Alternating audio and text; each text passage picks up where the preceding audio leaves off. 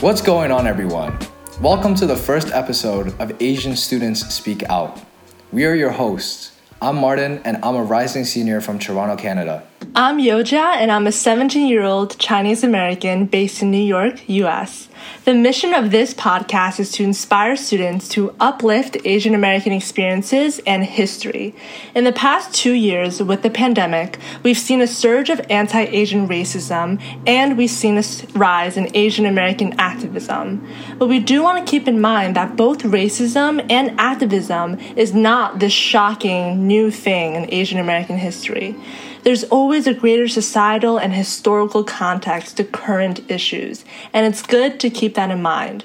The roots of both Asian activism and racism runs deep, and in this podcast, we will address and understand them together. The story of the Asian American experience cannot be defined by a single story, rather the culmination of hundreds of years and millions of people. We encourage all listeners to become the architects of your own narrative and abolish society's conformities. So with that in mind, we hope you can use our podcast as a stepping stone for you to learn and raise more awareness on Asian American stories in your classroom and beyond.